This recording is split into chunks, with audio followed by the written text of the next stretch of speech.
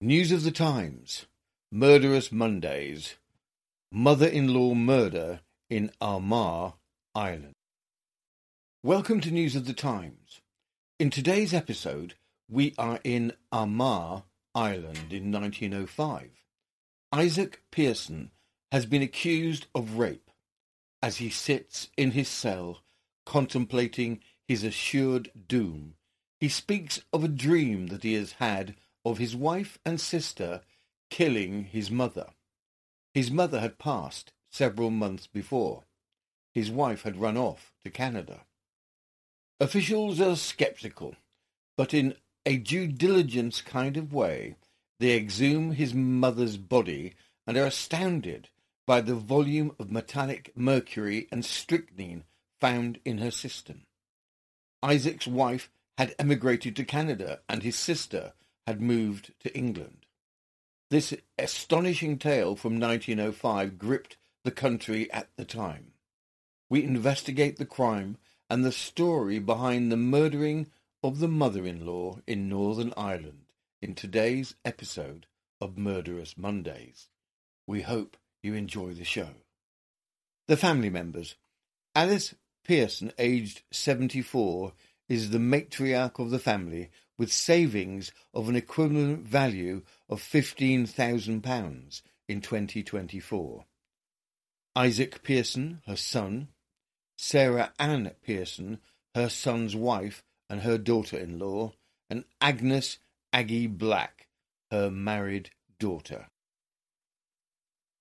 About Alice Pearson.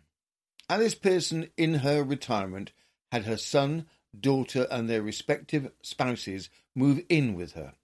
Unfortunately, family tensions arose, leading to conflicts between Alice and her children, Isaac and Agnes, and with her daughter-in-law, Sarah Ann. Despite having some savings, Alice's children swiftly depleted Alice's money. In a questionable move, her daughter Agnes took out life insurance on her mother for the substantial amount of £8, 14 shillings, worth a little over £1,000 in 2024, with Agnes set to receive this sum in the event of Alice's demise. In June 1904, Alice, at the age of 74, suddenly dies from extreme convulsions after having eaten a hearty meal that had been prepared for her by Sarah Ann, wife of her son Isaac Pearson. Alice dies painfully. All of the neighbours comment on the strange suddenness of her death, but no further action is taken, mostly due to her advanced age. With her burial and no questions asked from the authorities, everything quietens down. Sarah Ann leaves Isaac and emigrates to Canada.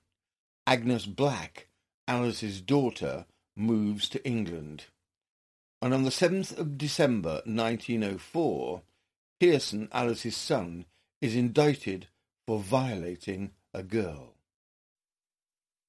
From the Irish News and Belfast Morning News on the 7th of December 1904, Portadown case. Isaac Pearson was indicted for committing an offence against a girl named Mary McAladian near Portadown on the 28th July last. The jury found the prisoner guilty of an attempted offence and assault. Sitting in his cell whilst awaiting his trial, Isaac considers his limited options. One news report wrote that Isaac approached the magistrates stating that he had had a dream that his mother had been killed by his wife and sister. Other news reports state that the dream sequence was nonsense and that he had directly approached the governor offering information about the murder of his mother some 6 months prior. Isaac's information is treated with scepticism by the authorities, possibly motivated by an attempt to limit the harshness of his sentencing coupled with revenge at his wife for leaving him. However, in a due diligence kind of way, the body of Isaac's mother is exhumed for testing. From the Irish News and Belfast Morning News, the 15th of November 1904, analysts report not yet made, an absurd rumour.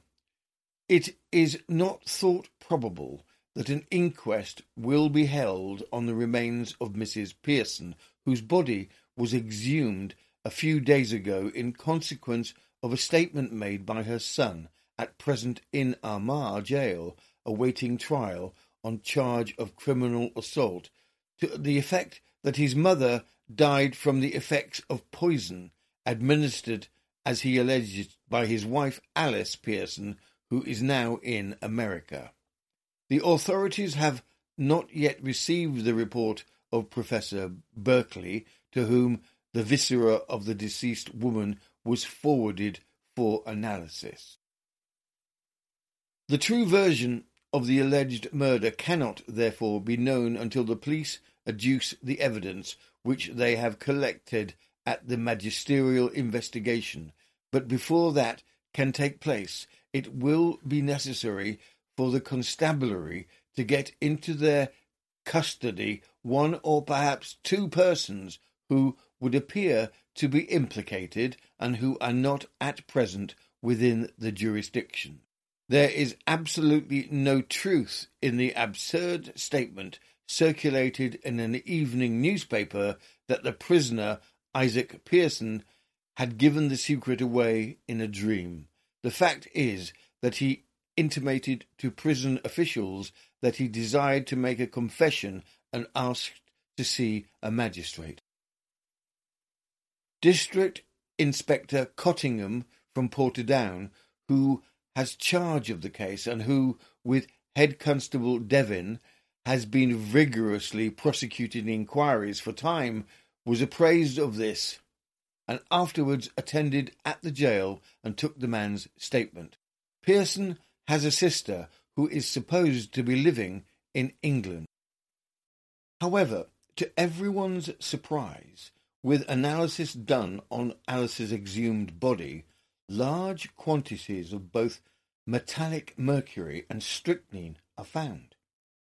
The metallic mercury would not have killed Alice, but it would have given her stomach and bowel issues. The strychnine, on the other hand, could easily have killed several people. From the Irish News and Belfast Morning News on the 19th of November 1904, the Portadown poisoning case, result of the analysis. Unless a special order is given by the Irish government, it is not intended to hold an inquest on the remains of Mrs. Pearson, whose body was exhumed some days ago in consequence of an allegation that she had died from the effects of poison administered by her daughter-in-law.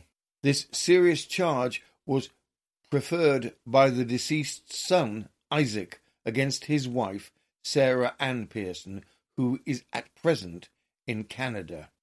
As already reported, Isaac Pearson is confined in the county jail awaiting trial on the charge of criminal assault. That the late Mrs. Pearson died from the effects of an irritant poison there is now not the shadow of doubt, for Mr. Robert Barclay of Belfast, who analysed the stomach, found it very considerably full of metallic mercury together with traces of strychnine. The truth or falsity of the prisoner's allegation that the poison was administered by his wife is, of course, a matter that has to be proven. It is expected that it will be some considerable time before the police will be in possession and position to place the evidence which they have collected before the magistrates. It will be first necessary for them to get into their custody one or two persons, but before that can be accomplished, certain rules and regulations will have to be complied with. In the meantime, it is expected that the authorities will here have made arrangements for having the suspected persons kept under investigation and observation. With a murder investigation underway and 2 suspects in different international locations, efforts are made to find both Sarah Ann, the daughter-in-law, and Aggie, the daughter. Police investigators are sent to Canada and England to attempt to capture the 2 suspects and bring them back to Armagh for trial. Sarah Ann, with collected evidence weighing most heavily against her, is brought to trial first, with the daughter, Agnes Black, attending the whole of the proceedings. From the Irish News and Belfast Morning News, the 20th February 1905, the Rich Hill poisoning case, magisterial investigation, serious charges against relatives, sensational evidence. The proceedings in connection with the Rich Hill poisoning mystery were opened at Armagh on Saturday, when 2 women, daughter-in-law and daughter, accused of the alleged murder of old Mrs. Pearson at Mullalish on June the 27th last, were brought up at the courthouse and charged with the crime. The story of the murder was told to the prison officials while Isaac Pearson, son of the deceased, was in Armagh jail awaiting trial for assaulting upon a woman, for which at the Winter Assizes in Belfast he was sentenced to 15 months' imprisonment. Agnes Black, daughter of the deceased, was arrested at Wallsend Police Office on the 15th of December. On the journey across to Ireland, she is alleged to have made important statements to the officer in whose custody she was, which led to further inquiries from which serious developments are expected. Mrs. Black, who, during her imprisonment under remand in Armagh jail, has given birth to a child, denies any complicity in the crime and declares that she was hurried away from her mother's house on the day that she met her sudden death. Mrs. Alice Pearson, deceased, complained that day that her dinner was bitter and died shortly after the meal, but owing to her advanced age, death was attributed to natural causes. There was some talk amongst the neighbours afterwards, and suspicions of an unnatural death were freely spoken of, but until the confession of Pearson in prison, there was no direct evidence upon which the police could base any charge. When the body was exhumed and the viscera was analysed by Professor Berkeley of Belfast, a considerable quantity of metallic mercury and strychnine were discovered, the purpose of which has since been investigated by the police with successful result. Isaac Pearson, who is still in jail undergoing the sentence imposed upon him by Judge Wright, will not be called as a witness in view of the fact that his wife and sister are incriminated. It appears that on the voyage from Canada to Derry, Mrs. Pearson made statements to Sergeant Richardson, the officer who received her into custody under the extradition warrant. But the nature of this has not yet been disclosed. It is believed, however, to have an important bearing on the case. The 2 prisoners were separately conveyed from Armagh jail to the courthouse in Armagh. Mrs. Black arrived first, followed shortly afterwards by her sister-in-law, Mrs. Pearson. A large crowd had assembled in the vicinity of the Hall of Justice to witness the arrival of the accused. The first incident of interest at the sitting of the court was the identification by a druggist of one of the accused, who purchased poison from him. After a careful survey in the court, he pointed to Mrs. Pearson, who was attired in black and sat in the barrister's bench, accompanied by a number of other women, including Agnes Black, all wearing dark costumes. Mr. Belford, the clerk of the court, having read the charge, the evidence was ready by Mr. Monroe for the Crown. Mrs. Pearson was evidently labouring under a great agitation and followed the course of the case with the keenest interest. A pathetic figure was the other prisoner, Mrs. Black, who fondled her newly born babe in her arms. Several witnesses are brought forward attesting to Alice Pearson's general robust health at the time of her unexpected death, despite her advanced years. Also of the known fractious relationship within the family and the easy spending ways of both children. Testimony is given regarding an increase in diarrhea that Alice had commented upon to her friends. This would be the expected result from poisoning by metallic mercury, which probably would not kill you, but would certainly impact the body. There was a considerable amount of metallic mercury in Alice's body, giving the impression that attempts had been made to poison her slowly. More witnesses are produced who had been by Alice when she died and had seen the convulsive torment she underwent before her death, shortly after the heavy meal she had received from Sarah Ann Pearson, her daughter-in-law. Further evidence is brought forward of Agnes having taken out an insurance policy on her mother prior to her mother's death. The small sum Aggie referred to is approximately £8, which is worth a little over £1,000 in 2024. We'll be back after a quick break. Bloody FM presents Hometown Ghost Stories, a paranormal podcast that investigates a new town every week, bringing you all the hauntings, from haunted houses to castles, bridges to asylums, wandering spirits to demons. Over 100 episodes covering different towns all over the world. Tune in to Hometown Ghost Stories live on YouTube every Tuesday night at 9 p.m. Eastern or on any podcast platform and find out if your hometown is haunted.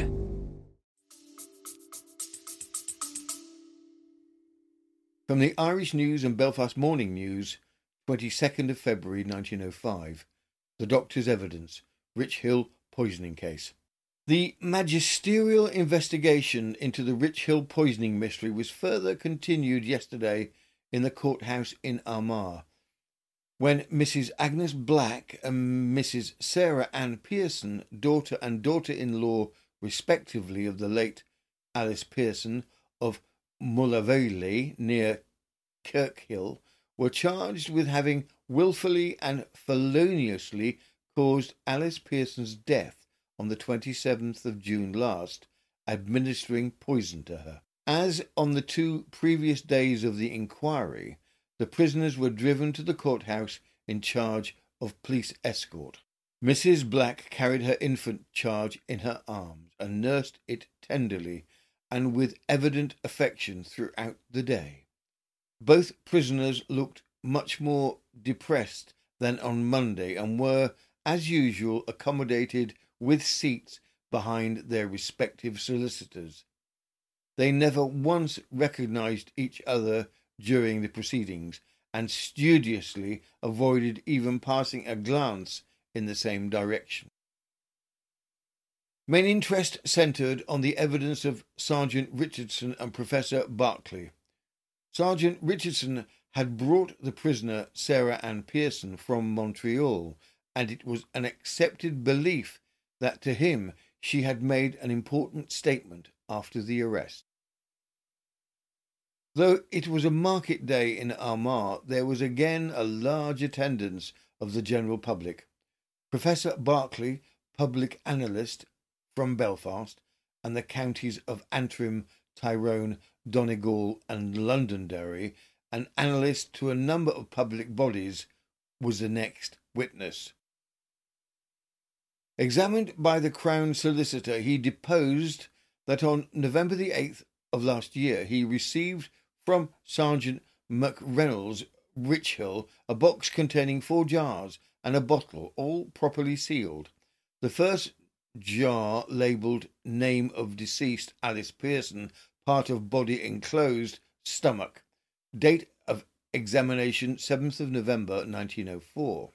The contents of the stomach, said the witness, consisted principally potatoes, porridge, and milk.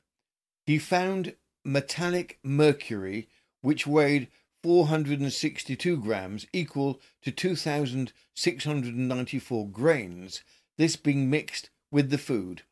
The mercury separated out quite easily. It had never before been found, nor had he been able to trace any record of a similar case where the mercury was found or in such quantity in a human body. Witness produced a bottle containing the mercury. He also found in the stomach 1/7 of a grain of strychnine. The second jar contained the liver and kidneys of the deceased. In both of these organs he found strychnine to the extent of 132 grains. Of the metallic mercury found, the analyst said that mercury did not act as a poison while in its metallic state, although it was popularly considered to be poison. He thought it must have been administered almost immediately before the strychnine, and that this accounted for it remaining in the body. When asked about the properties of strychnine, the doctor responded that its impact was on the nervous system, producing convulsions and contractions. Having regard to the fact that the deceased complained of a bitter taste in her mouth before dinner and again after it, and was then seized with these muscular contractions, it would help to draw a conclusion as to when it was taken or administered. In his opinion, the death of Alice Pearson had been caused by strychnine poisoning. With the establishment of strychnine having been purchased by Sarah Ann having made the last meal before Alice died, the insurance policy on her mother's life from Agnes, the case was looking bleak, albeit purely circumstantial. Sarah Ann, extradited from Canada, found an unexpected confidant in the Armagh policeman escorting her back. Unaware that he was meticulously documenting their conversations, she unwittingly provided a comprehensive and admissible confession. Police Sergeant's story, Mrs. Pearson's remarkable statements. Sergeant Richardson, who was called for examination before 3:30, replying to Mr. Munro, said the warrant for the arrest of Sarah Ann Pearson in Canada was handed to him. When he saw Sarah Ann Pearson on the 31st of January, she made a statement on that occasion, and she had not received any warning from himself. She said, Aggie and Isaac are a bad pair to get me into this trouble. I bought 3p worth of strychnine in Oars in Armagh. It was Isaac gave me the money and paid for my cab in. I gave it to her in her dinner of mashed potatoes and eggs. When she was eating, she said it was sour, and she said she didn't like it. I said it was the same as I took myself. When I bought the poison, I gave the name of Sarah Hewitt. I gave the name of my own hometown, Richhill. And when I went to live with Alice, Agnes had her almost purged to death. She continued, they laughed in court in Canada when they heard about him, Isaac, dreaming. It was a nice dream. His eyes were open when he dreamed it. He knew as much about it as I did. At a later period, while on the steamer returning to London, she said, I had to laugh at Agnes the night the old woman died. She looked at her insurance book and said, God damn, I'll only get half of the insurance money. That is what was troubling her at the time. She said later, I don't expect to get off free, and I don't deserve it. It was too wicked an act. It was all Isaac's fault, all for a few pounds. If it was a couple of thousands, it would be something, and I never got a halfpenny of it. They divided it all between them, and I threw the remainder of the strychnine into the fire.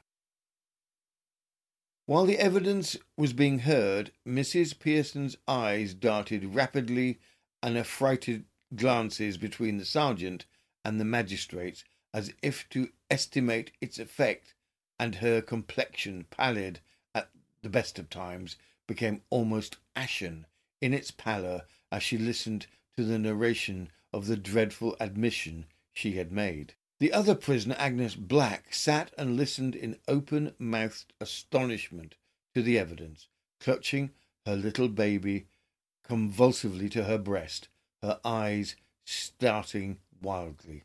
So terrible was the impression made by the evidence that not a sound was heard in the court, save the sound of the witness's voice and the scratching of the clerk's pen. The verdict seemed almost foregone, although the defence strenuously argued that Sarah Ann's husband, Isaac, had coerced her into the poisoning plot. They also contended that Sarah Ann, due to her purported weak-mindedness and below-average intellect, was easily influenced. With the end of the evidence and trial, the judge summed up the evidence and charged the jury to do their duty. From the Irish News and Belfast Morning News, the 10th of March 1905, Judge's Charge. His Lordship proceeded to sum up at length and recited to the jury the evidence given by the several witnesses in detail. An awful and revolting crime had been committed in their county. Could they have any doubt whatever in their minds, from the symptoms seen in the last moments of the old woman's life, and from what was found in her body after that she died from strychnine poisoning? And had they any doubt that it was the hand of Sarah Ann Pearson that administered the poison? Did they doubt the evidence of John Orr, the druggist, as to the sale of the poison? If they had any doubt whatever on their minds, the prisoner was entitled to the fullest benefit of the doubt. Had the jury any doubt in their minds that this woman knew when she bought the poison what she was doing and what the effect that poison would be? It was an awful crime. He could hardly find a parallel in his knowledge of crime in this county. If they found there was no room for any reasonable doubt, then they ought to do their duty in accordance with their oaths, and the jury retired at 6 o'clock. Verdict and sentence. On their return there was a flutter of excitement in the crowded court, and the conversation which had previously prevailed was hushed. Having answered their names, the foreman of the jury, in reply to the clerk of the court, announced that they had found a verdict of guilty with a recommendation of mercy. His lordship, who was visibly moved, then passed sentence of death, the execution to take place on the 30th of March. The prisoner, who did not appear to thoroughly realize her awful position up at this stage, was removed from the dock, and as she disappeared from view down the steps of the dock, she was observed placing a handkerchief up to her eyes and was apparently weeping. Tomorrow morning, Agnes Black, the daughter of the deceased, will be put on trial, charged in connection with the poisoning of her mother. The following morning, Agnes Black, baby held tightly in her arms, is tried for the murder of her mother. Much of the evidence that comes out is a repeat from Sarah Ann's trial. The consensus seems to be that whilst Agnes had been trying to kill her mother slowly through repeated dosing with metallic mercury, Sarah Ann obtained the strychnine and fed it to Alice to finish her off. From the Irish News and Belfast Morning News, the 11th of March 1905, Judge's Charge. At the end of the trial, his lordship proceeded to invite the attention of the jury to the evidence in detail. It was, said the judge, a terrible and awful case they were trying. They were trying the case of a daughter charged with a crime horrible, unnatural, and revolting, the shortening or attempting to take away her mother's life by administering a noxious poison. Some remarkable testimony had been given in this case, and this, against other evidence, struck him as showing that Agnes Black, whether she committed that crime or not, was a woman of somewhat callous nature, and had not towards this old woman feelings that a daughter generally would, and towards a mother who had given her birth. Having dwelt at length upon the evidence, his lordship pointed out that the prisoner had voluntarily given her address in England to the police before leaving, so that it could not be suggested she was a fleeing of justice. During the last half hour of the wretched old woman's life, when she was expiring in agony, it did not appear that anyone was with her but her own daughter. What occurred during that half hour? It was proved that from the hour the prisoners came to live with their mother, the latter suffered from the cutting of the bowels, diarrhea. Purchases of mercury for the prisoner or by her were proved, and it was proved at the analysis that mercury was found in the old woman's stomach. The jury retired at 5:40 and returned with a verdict of guilty. Despite some sympathy for the woman, particularly Agnes, who looked a pathetic creature with her baby in her arms daily, the jury's decision led to a death sentence for Sarah Ann Pearson and life imprisonment for Agnes Black. Within the community there was an immediate push to commute the death sentence. A comprehensive petition, eventually spanning 200 pages and signed by figures such as both archbishops, all jury members and witnesses, and a multitude of supporters, all pleaded for clemency. On the scheduled execution day, the inspectors of lunatics recommended mercy, advising the Lord Justices to commute her sentence to penal servitude for life. Consequently, she was granted a reprieve. As for Isaac, he was sentenced to 15 months' hard labour, no doubt reduced due to his testimony regarding the murder of his mother. The murder of Alice Pearson in Armagh resounded in the community for decades. That concludes this episode of Murderous Mondays, Mother-in-Law Murder in Armagh. We very much hope you enjoyed the show. If you did enjoy the show, we will be grateful if you could like or subscribe to our little channel. We upload 5 days a week. Mondays are murderous as we delve into the dark side of Regency and Victorian crime. Wednesdays are wicked, where we pull together stories with a similar theme, such as Doctors of Death. Fridays are frightful, where we look at crimes in a location, such as stories from the stage to murder and scandal in the aristocracy. Saturdays is Serial Killer Saturdays, where we investigate serial killer stories from the past. And Sundays is a bit of fun with a unique mini murder mystery where you, the listener, have a chance to solve a murderous riddle. On the last Sunday of the month, we offer a 2-hour compilation of stories based around a theme. Thank you again for watching and listening. This has been News of the Times, and I am Robin Coles.